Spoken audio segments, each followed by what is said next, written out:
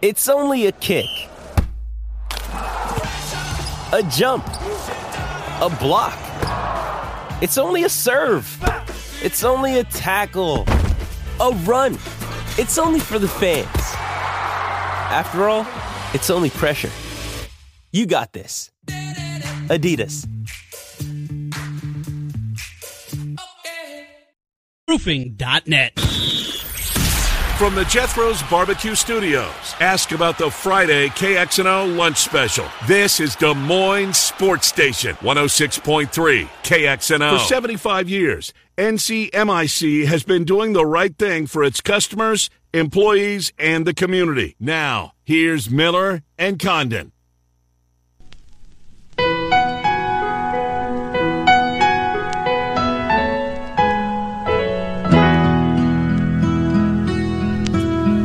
Oh, a week from today.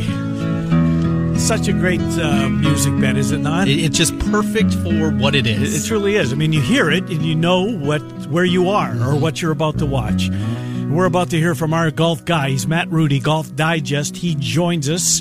Thought we'd get Matt a week early to get all the minutia out of it. Well, not minutia, it's Tiger Woods and Phil Mickelson, but you get my point.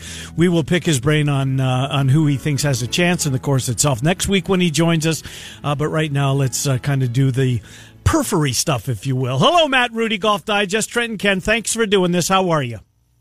Hello, gentlemen. I'm doing okay. Good to talk to you again. Good to talk with you again. So let's start with Tiger, who walked the course on Tuesday, by all accounts, played with his son, played with Justin Thomas. It's funny, we associate tracking plane tail numbers to college coaches, whether it be football or basketball.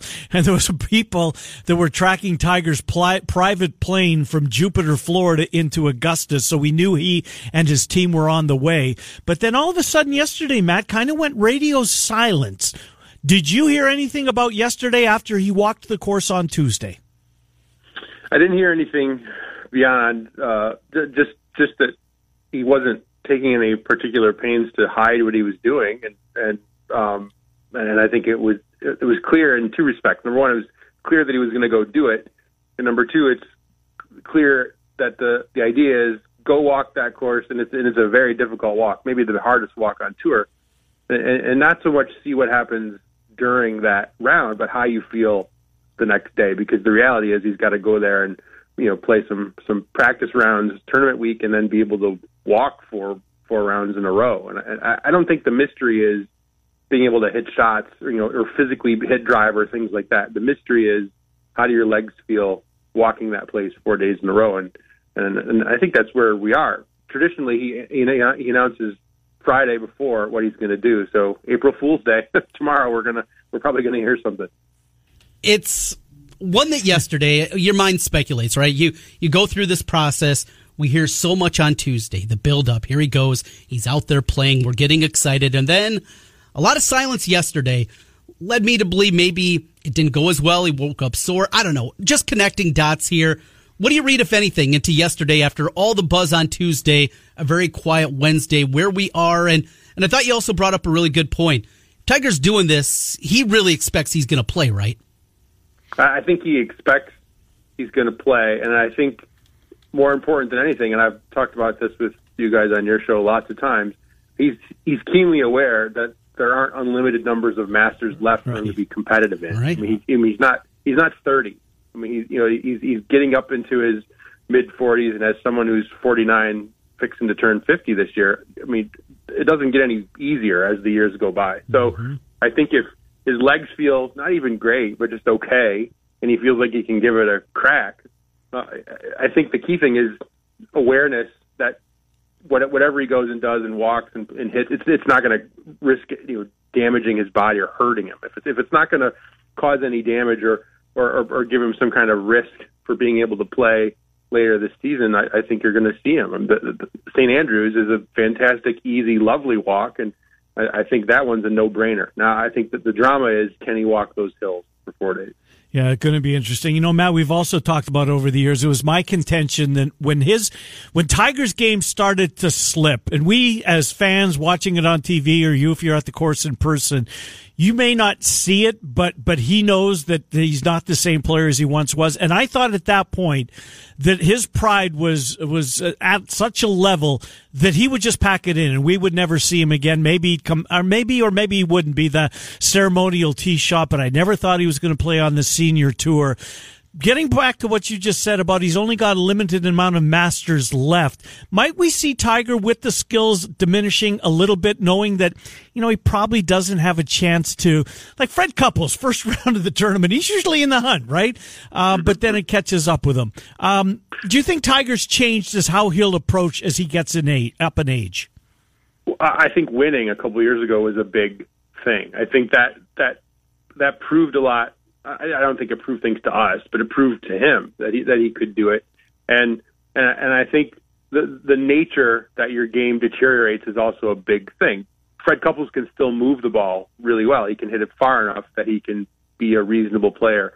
If your game deteriorates, and if you're Tiger, if the injuries you've suffered cause you to have, you know, club head speed down around 100, I don't think you're going to see him out there hitting fairway woods into holes. I mean, that's not the Tiger we're going to see. If he can still move the ball and he can hit the shots that we've traditionally seen him hit around the greens, then yes. I also think that the injuries he's had with his back, those were when he was a relatively younger person as far as back injuries go.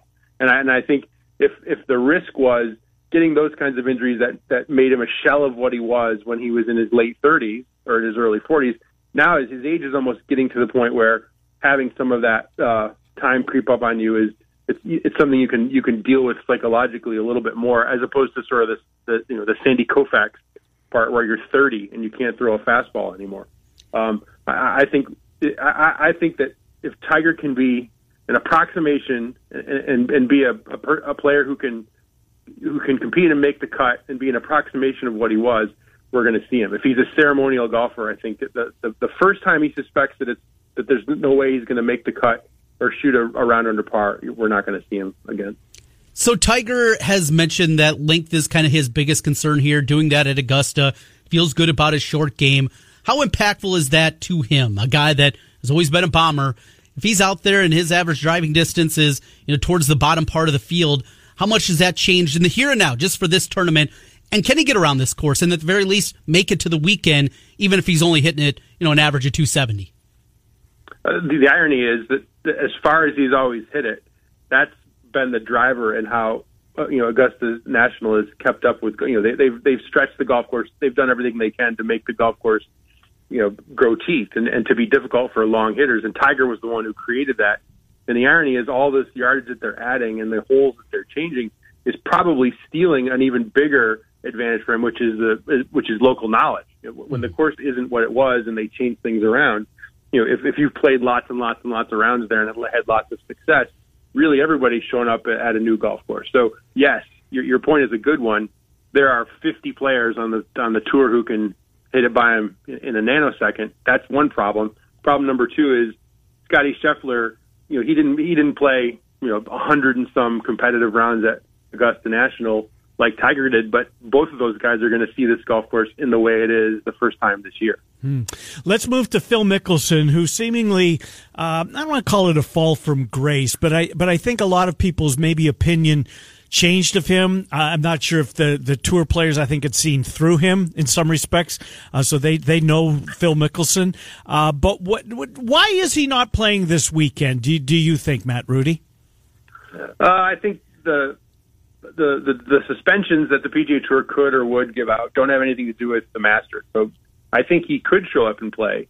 They called him and said, "Don't come," because I think of the distraction that would cause. And I think he's had a lot of success and he has a lot of admiration for the people that run that tournament, and he's acceding to their wishes. I also don't think he wants to confront a lot of the questions that are going to come. It's probably better to go do that at some off-brand smaller event and get it out of the way, maybe even a Champions Tour event where you go through that round of questions and you pop the blister and get through it. This is not the week to do that.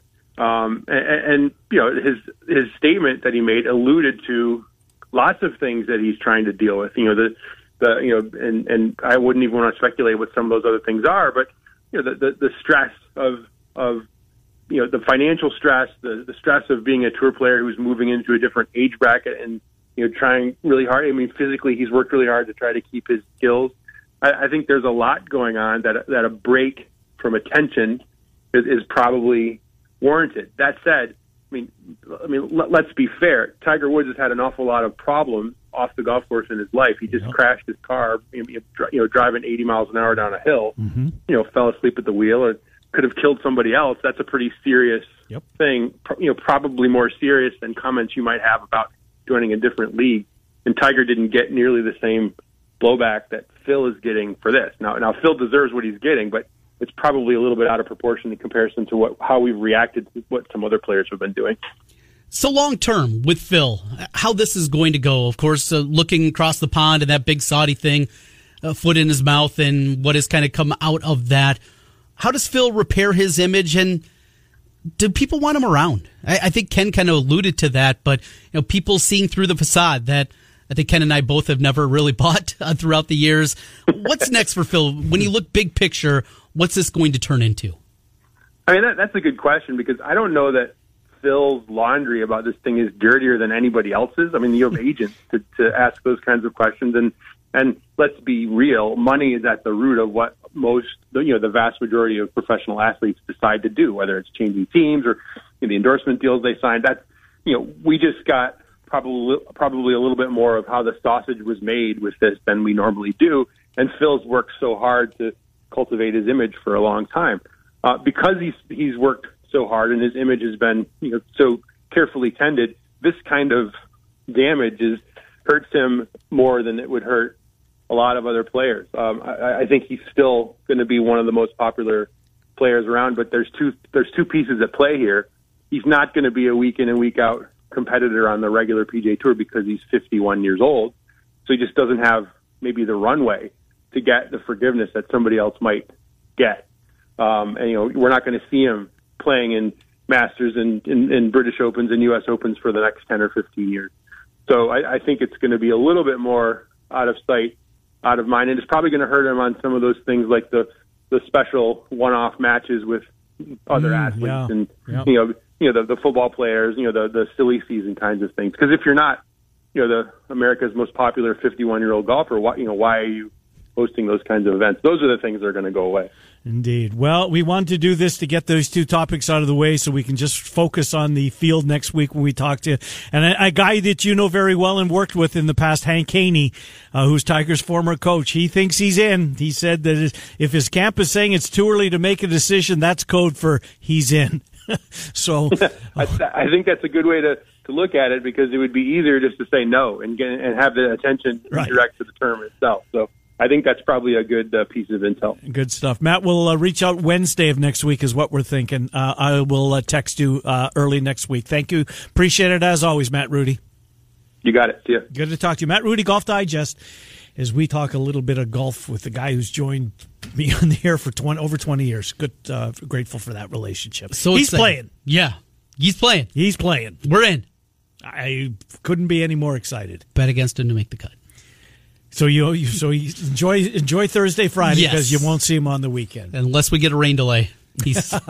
Gotcha. He's not going to play into the weekend. Gotcha. Well, a topic that we've talked about a lot since Iowa and Iowa States and Northern Iowa and Drake's season has come to an end is the transfer portal. And we had a listener reach out, a guy by the name of Bob, who's on hold. He's going to join us right now. Mm-hmm. And his grandson, a local kid, right? Yes. Yeah. Is in the transfer portal, and Bob's going to give us a little intel on what goes into it. Bob, thank you for being patient, first of all, and for calling us back. I'm anxious to hear from a family's perspective what life is like in the portal. How are you, Bob?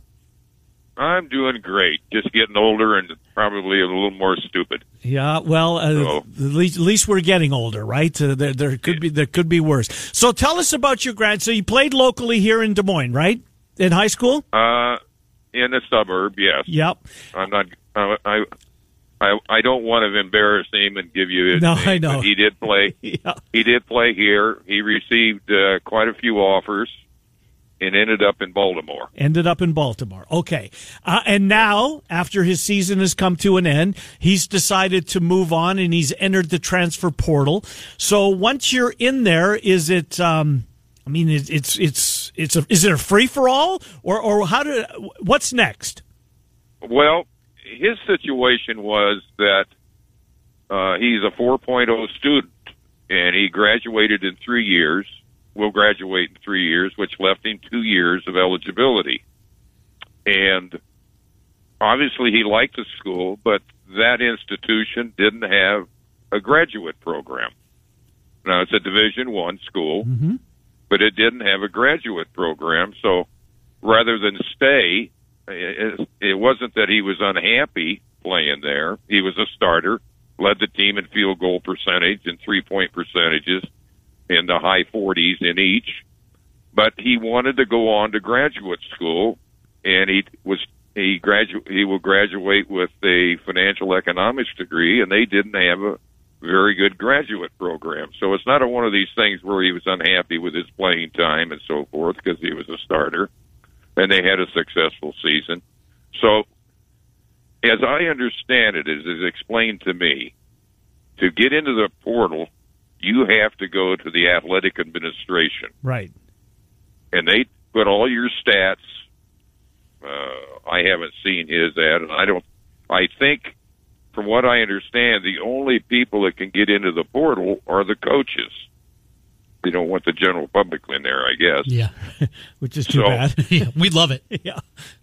Yeah, you guys would eat it up. But so, as I understand it, you go into this portal, the athletic administration goes into the portal, and the coach told him, if you don't get located, you can come back if I have a spot. Well, okay. Yeah. So he entered it like 2 weeks ago. The first week, he got 5 offers. Wow. The second week, he got 5 calls. And so there's really, I don't think, any mystery to the portal, but it's not as though you can just get into the system, get into an app, and put your name and all that stuff. You have to go through the athletic administration. Gotcha. So with those offers, I mean, can you visit again? Can you take you take an official visit to that school? Okay, gotcha. It's like recruiting all over. Now, if you're a superstar and you're at Duke, if you're at a high major E5, obviously you probably don't need to take a visit. But in this case, this young man could play P5, but he says, I don't want to sit on the bench. Yeah. So, and is this his COVID year that he's going to take advantage of? He's got 2 years of eligibility. He's got 2 years, okay. Yeah, he graduated in 3. Yeah, so he's got 2. And I keep telling him I'm more proud of your 4.0 Absolutely than I am you your are. basketball skill. Totally understand. He's a 6'7", 6'8" kid from locally here.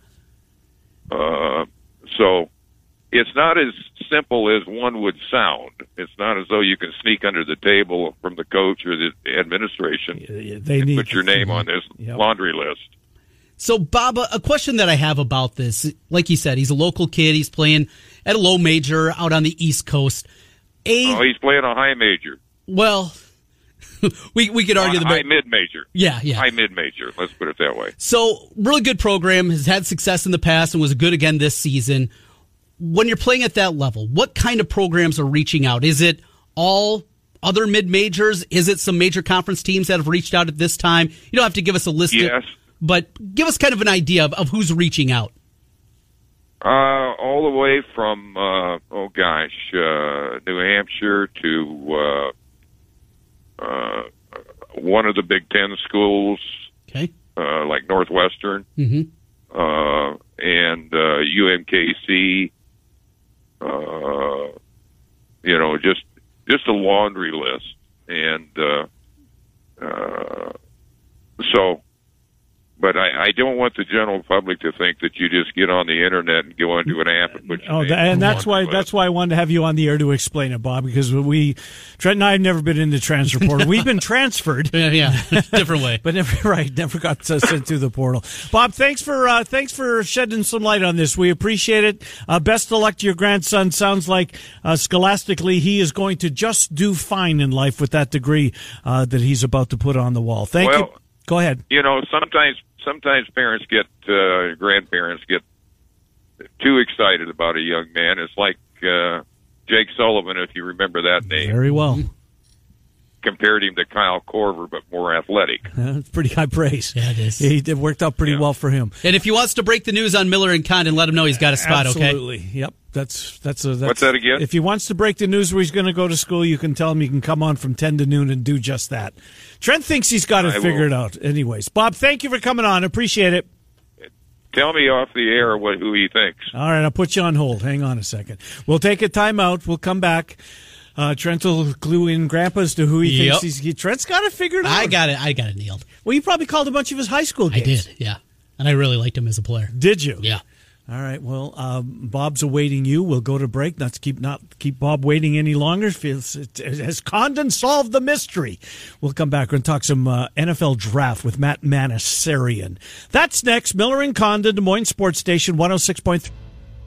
Do you remember the time that Michael Jordan won the first of his 3-peat championships? It's been a while, but the answer is 1993. Do you know when Wolf Roofing started roofing houses? That's right, 1993. Wolf Roofing has been around for a long time. For your next roofing project, put the experience of Wolf Roofing on your side. Find them on the web at wolfroofing.net or give them a call at 515-225-8866. Or online, wolfroofing.com.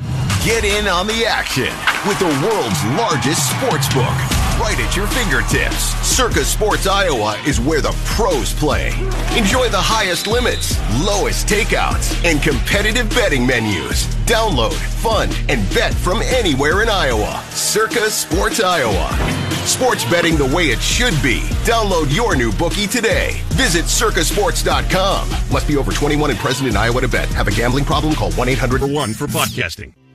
Global Mail-In Marketing is a local design and print shop that'll help you from start to finish. From design to printing and mailing it for you. From wedding invitations to birth announcements. And it's time to be thinking about those graduation announcements. No matter how big or small your project is, Global will work with you from creating a custom design to getting your project inserted into the mail. Global can design, print, and deliver. And Global can help your business grow with custom mailers designed to help you bring new customers through your doors. Located on 121st Street in Urbandale, or call Craig at 515-282-3000. 282-3000. It's Global Direct Mail-In Marketing. And.com.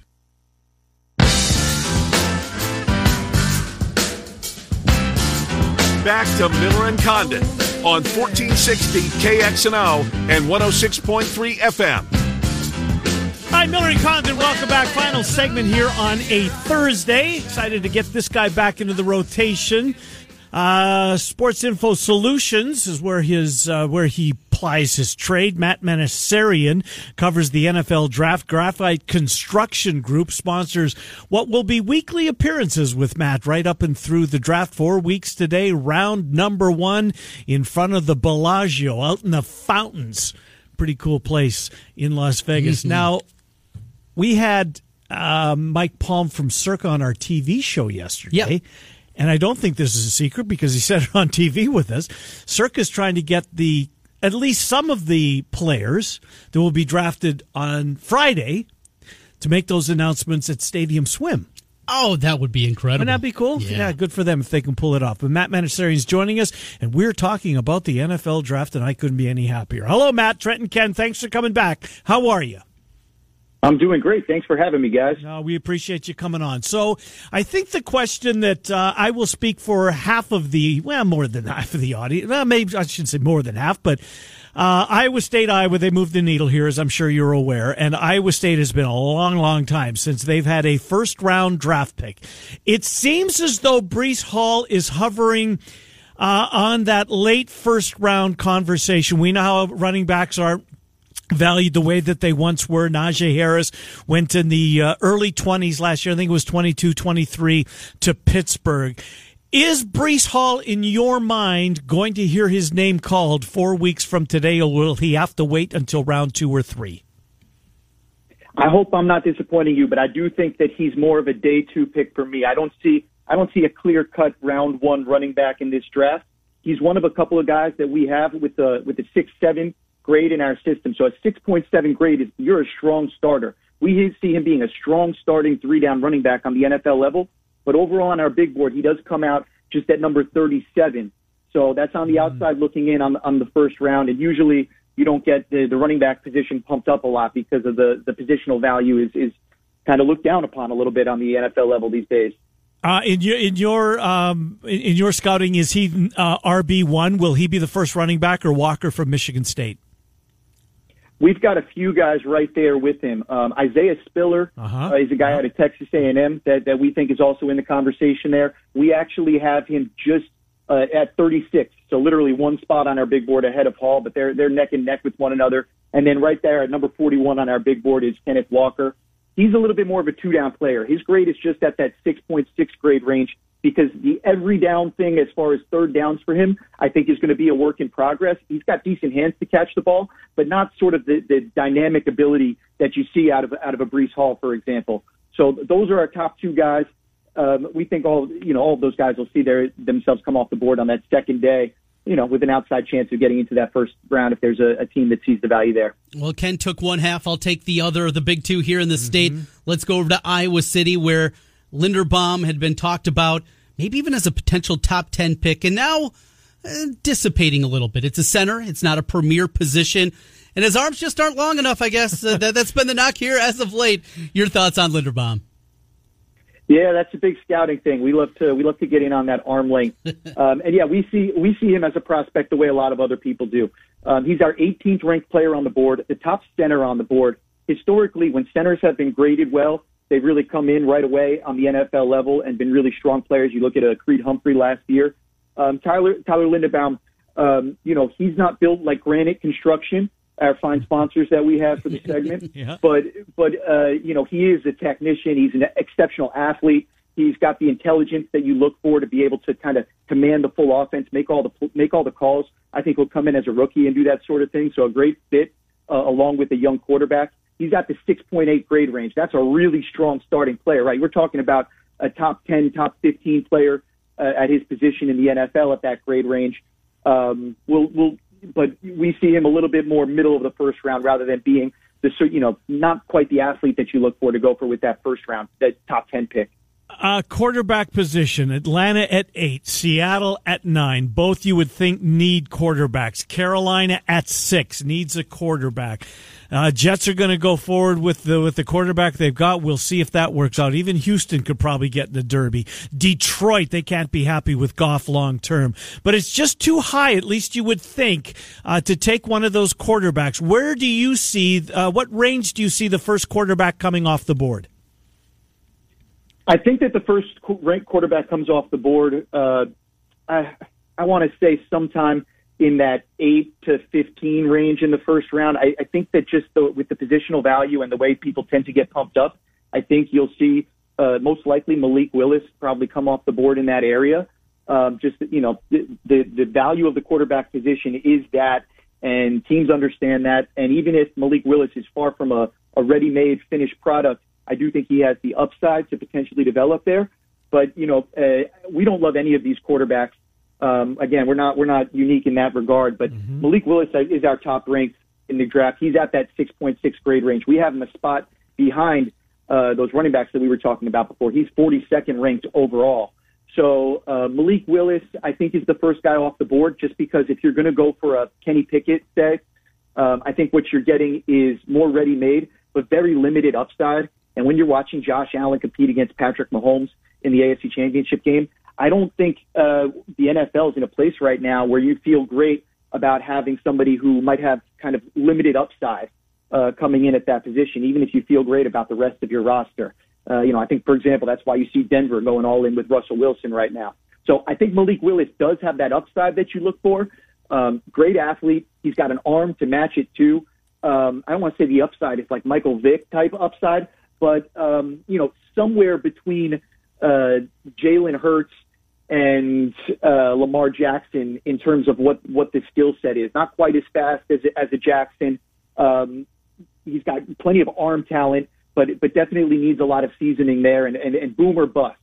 But if you got a chance at a boom quarterback, if you've got a chance at Josh Allen, if you've got a chance at landing that guy, that's why teams are going to go for somebody there, even though it's a bit rich for my blood.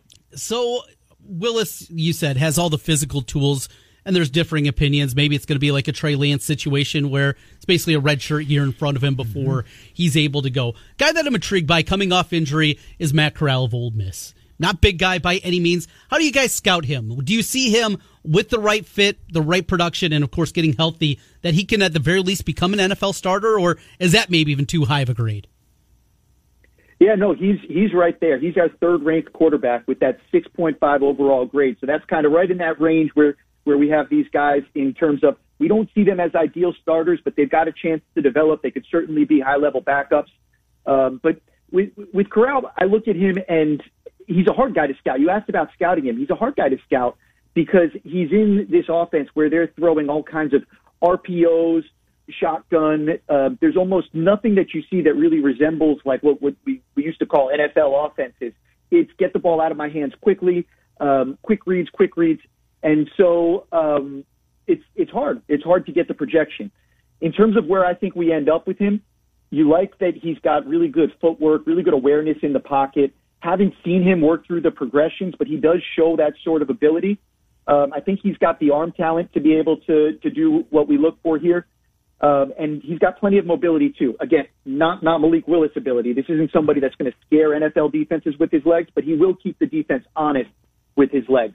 So there's some that could develop there that I'm interested in, and I think he could be kind of a sufficient starter on the NFL level with the ability to develop his ability to read defenses over time, being the kind of key thing in terms of if he can actually become a guy that you can rely on, or if he's a little bit more limited.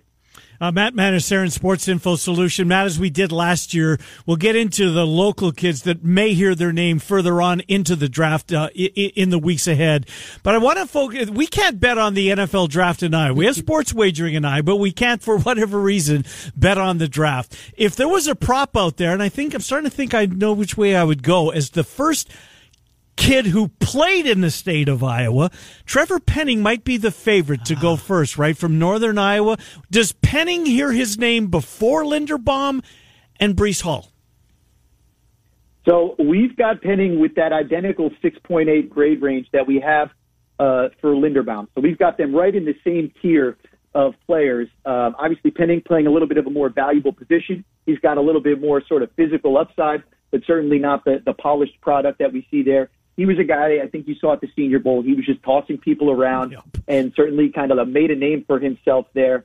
For me, I would still value Linderbaum above him just because I think he does more at his position, relatively speaking there. He's a little bit more of a finished product, like we said. But the physical upside, a guy that's 6'7", 325, and you saw him really beat up some people in that Senior Bowl in case there were any concerns about sort of the small school guy being there. So we've got him as the fourth-rated tackle in the draft. That 6.8 grade range is projecting to being a high-level starter on the NFL level. I would take him after Linderbaum, but I would take him before Breece Hall. Aiden Hutchinson, many people have mocked at the top. Who do you look at for Jacksonville fit and ultimately how it's going to play out? Who is going to go number one? Is it Hutchinson for you? Hutchinson's the number one guy on our draft board. I haven't done a lot of looking into like need fits and all that sort of stuff because I hate thinking about the draft in those sorts of terms. If you come onto our new NFL draft website, you can go through all that stuff and you can really see we have a cool interactive tool called SIS Sonar where you can see all the sorts of positional strengths and weaknesses and fit things there. But there are three guys that we have with blue chip grades in this year's draft.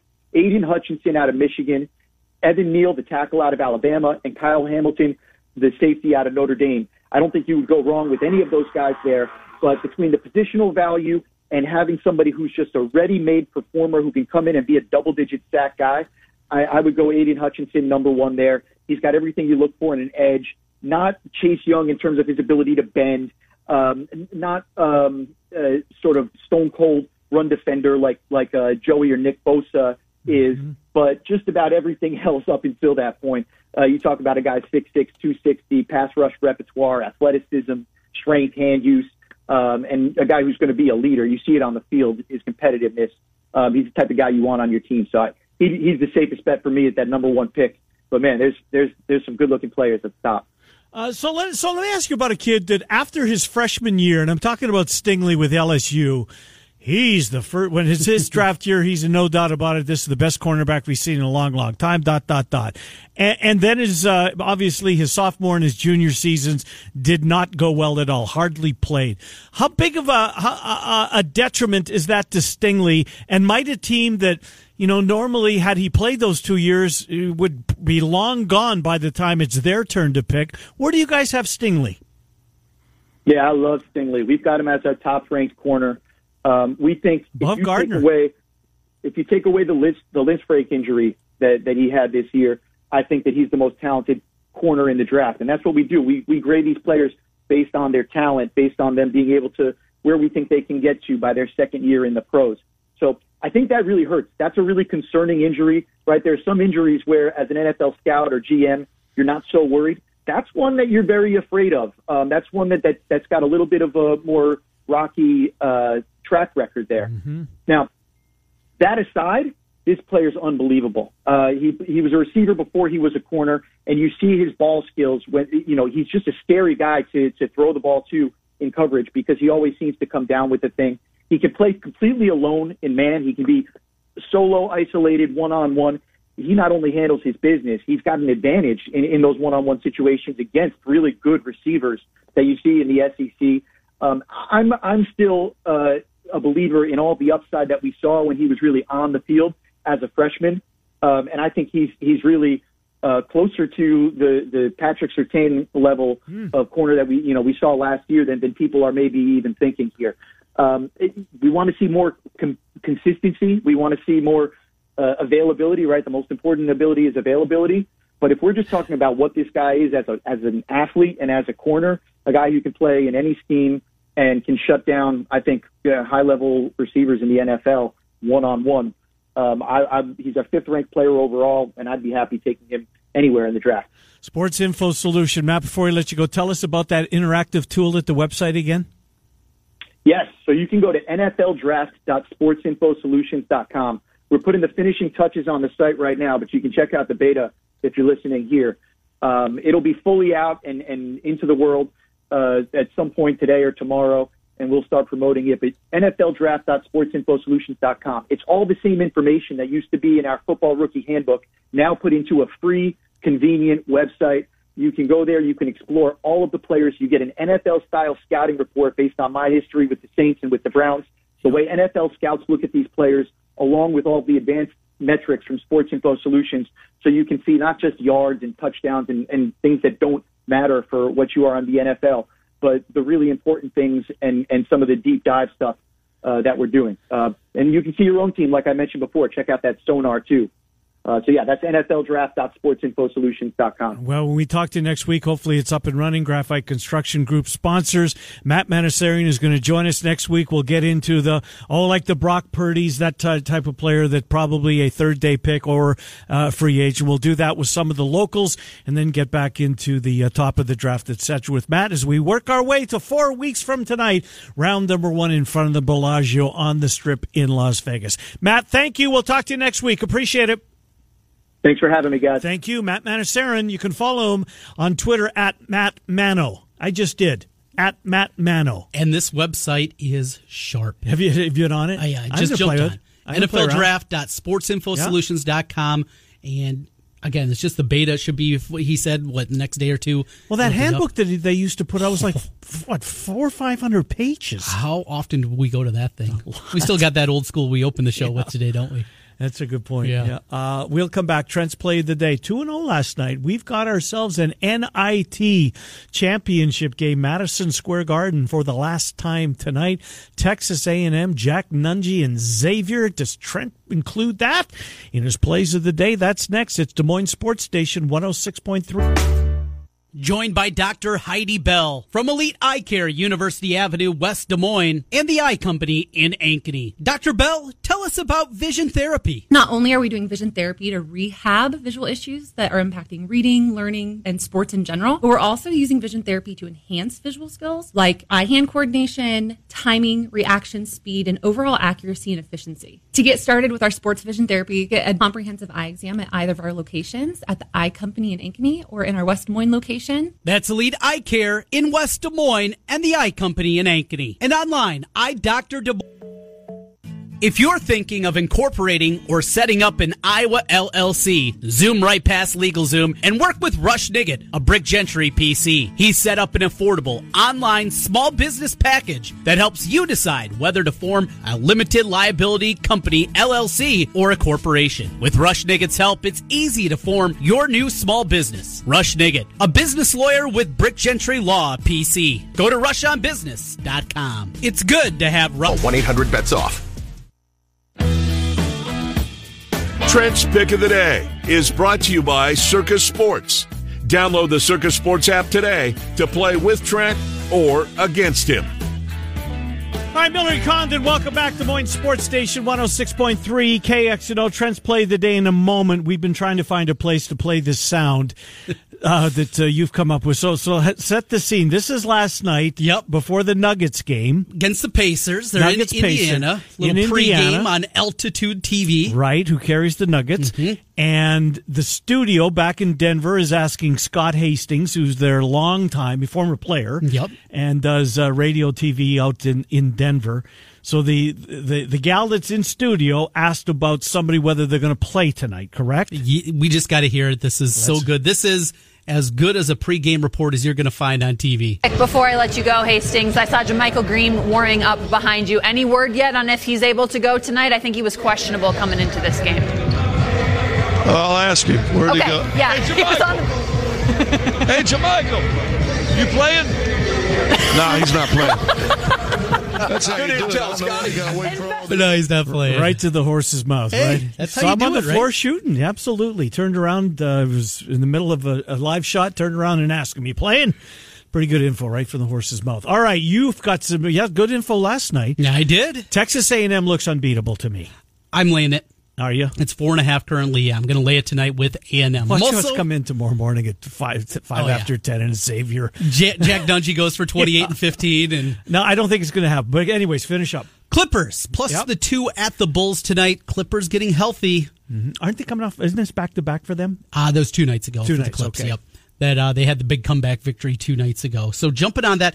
And I got to do more info here. I'm looking at Milwaukee, but I think there might be an injury. So I'm trying to find some more info. I like the Bucks. They're at the Nets tonight. It'll be a big, kind of primetime game, if you will. Mm-hmm. Leading Milwaukee, but I do need to do a little more info before it becomes an official play for tonight. The East sorting itself. Is it a 3-team or a 4-team? You put the Celtics in along with the Nets and the Bucks and the Sixers. I put the Heat in there. And put the Heat in, so it's maybe not as foregone conclusion as we think. Take the Bulls out. Unfortunately. Yeah, I'm with you. All right, Murph and Andy in an hour and 5 minutes. The Fanatics are here at 3. Joe Stacy, Barnstormer Weekly. Yes. 6 o'clock tonight with Talking Barnstormers. We're Miller and Condon, weekdays 10 to noon, Des Moines Sports Station 106.3.